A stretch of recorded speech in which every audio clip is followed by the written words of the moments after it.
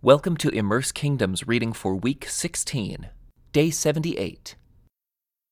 Josiah was 8 years old when he became king, and he reigned in Jerusalem 31 years. His mother was Jediah, the daughter of Adiah from Bozkath. He did what was pleasing in the Lord's sight, and followed the example of his ancestor David. He did not turn away from doing what was right.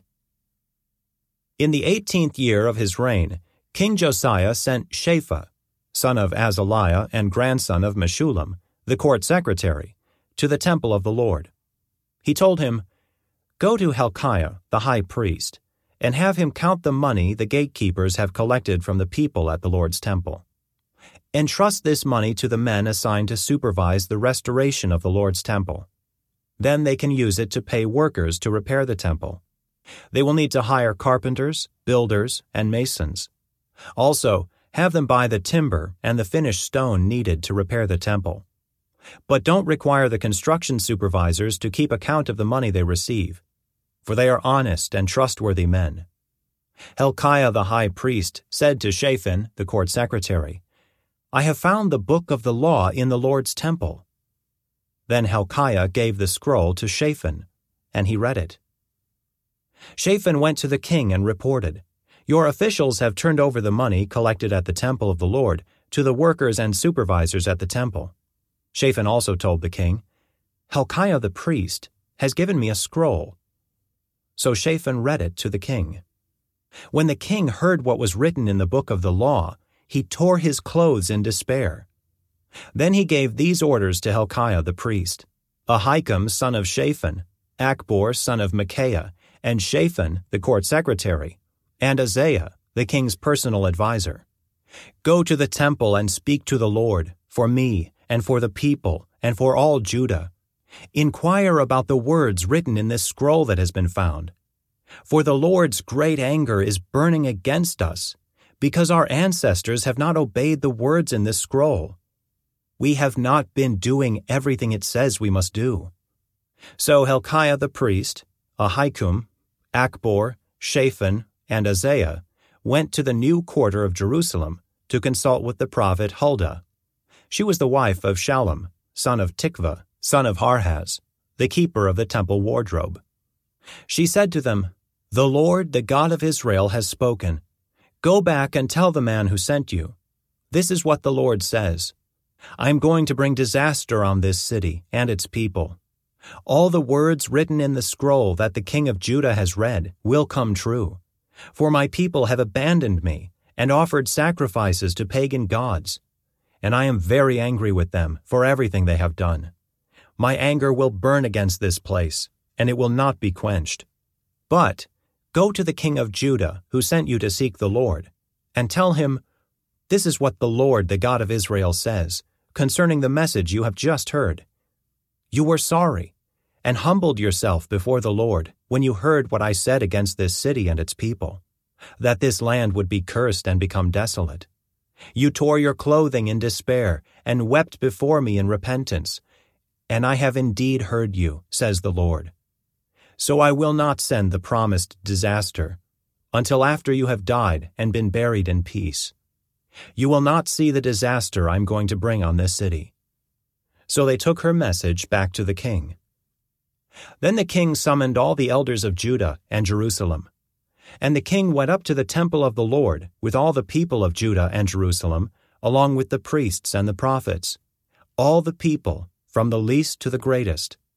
There the king read to them the entire book of the covenant that had been found in the Lord's temple. The king took his place of authority beside the pillar and renewed the covenant in the Lord's presence. He pledged to obey the Lord by keeping all his commands, laws, and decrees with all his heart and soul. In this way, he confirmed all the terms of the covenant that were written in the scroll, and all the people pledged themselves to the covenant.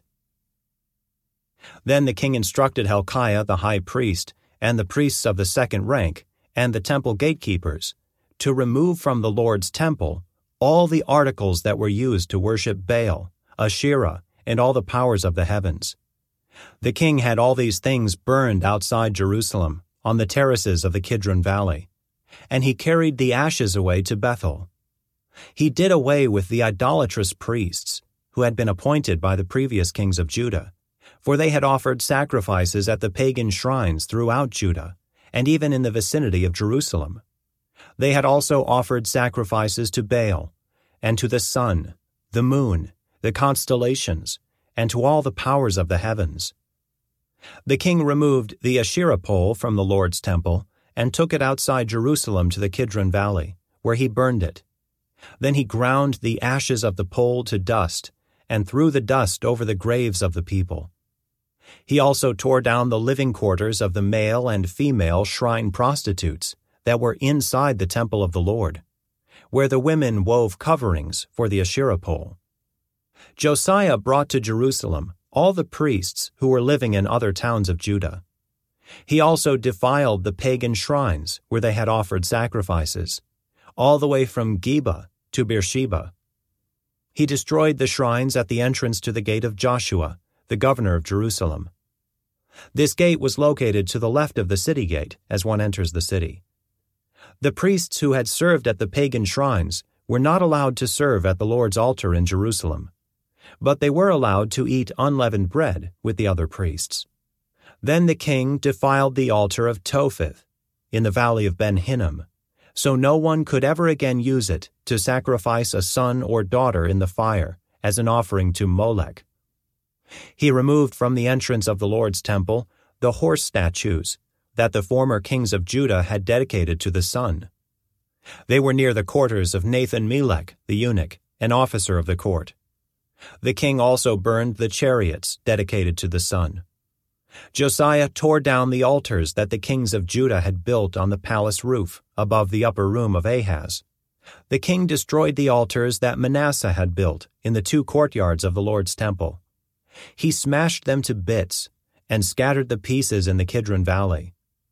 The king also desecrated the pagan shrines east of Jerusalem, to the south of the Mount of Corruption, where King Solomon of Israel had built shrines for Ashtoreth, the detestable goddess of the Sidonians, and for Chemosh, the detestable god of the Moabites, and for Molech, the vile god of the Ammonites. He smashed the sacred pillars and cut down the Asherah poles. Then he desecrated these places by scattering human bones over them. The king also tore down the altar at Bethel, the pagan shrine that Jeroboam son of Nebat had made when he caused Israel to sin. He burned down the shrine and ground it to dust, and he burned the Asherah pole. Then Josiah turned around and noticed several tombs in the side of the hill. He ordered that the bones be brought out, and he burned them on the altar at Bethel to desecrate it. This happened just as the Lord had promised through the man of God, when Jeroboam stood beside the altar at the festival. Then Josiah turned and looked up at the tomb of the man of God, who had predicted these things. "What is that monument over there?" Josiah asked. And the people of the town told him, "It is the tomb of the man of God who came from Judah, and predicted the very things that you have just done to the altar at Bethel." Josiah replied, "Leave it alone. Don't disturb his bones." So they did not burn his bones, or those of the old prophet from Samaria. Then Josiah demolished all the buildings at the pagan shrines in the towns of Samaria, just as he had done at Bethel. They had been built by the various kings of Israel, and had made the Lord very angry. He executed the priests of the pagan shrines on their own altars, and he burned human bones on the altars to desecrate them. Finally, he returned to Jerusalem. King Josiah then issued this order to all the people: "You must celebrate the Passover to the Lord your God, as required in this book of the covenant." There had not been a Passover celebration like that since the time when the judges ruled in Israel, nor throughout all the years of the kings of Israel and Judah. But in the 18th year of King Josiah's reign, this Passover was celebrated to the Lord in Jerusalem. Josiah also got rid of the mediums and psychics, the household gods, the idols, and every other kind of detestable practice, both in Jerusalem and throughout the land of Judah. He did this in obedience to the laws written in the scroll that Hilkiah the priest had found in the Lord's temple. Never before had there been a king like Josiah, who turned to the Lord with all his heart and soul and strength, obeying all the laws of Moses, and there has never been a king like him since. Even so, the Lord was very angry with Judah, because of all the wicked things Manasseh had done to provoke him. For the Lord said, I will also banish Judah from my presence, just as I have banished Israel, and I will reject my chosen city of Jerusalem and the temple where my name was to be honored. The rest of the events in Josiah's reign and all his deeds are recorded in the book of the history of the kings of Judah. While Josiah was king, Pharaoh Necho, king of Egypt, went to the Euphrates River to help the king of Assyria. King Josiah and his army marched out to fight him. But King Necho killed him when they met at Megiddo. Josiah's officers took his body back in a chariot from Megiddo to Jerusalem and buried him in his own tomb. Then the people of the land anointed Josiah's son, Jehoahaz, and made him the next king. Jehoahaz was 23 years old when he became king, and he reigned in Jerusalem 3 months. His mother was Hamutal, the daughter of Jeremiah from Libnah. He did what was evil in the Lord's sight, just as his ancestors had done.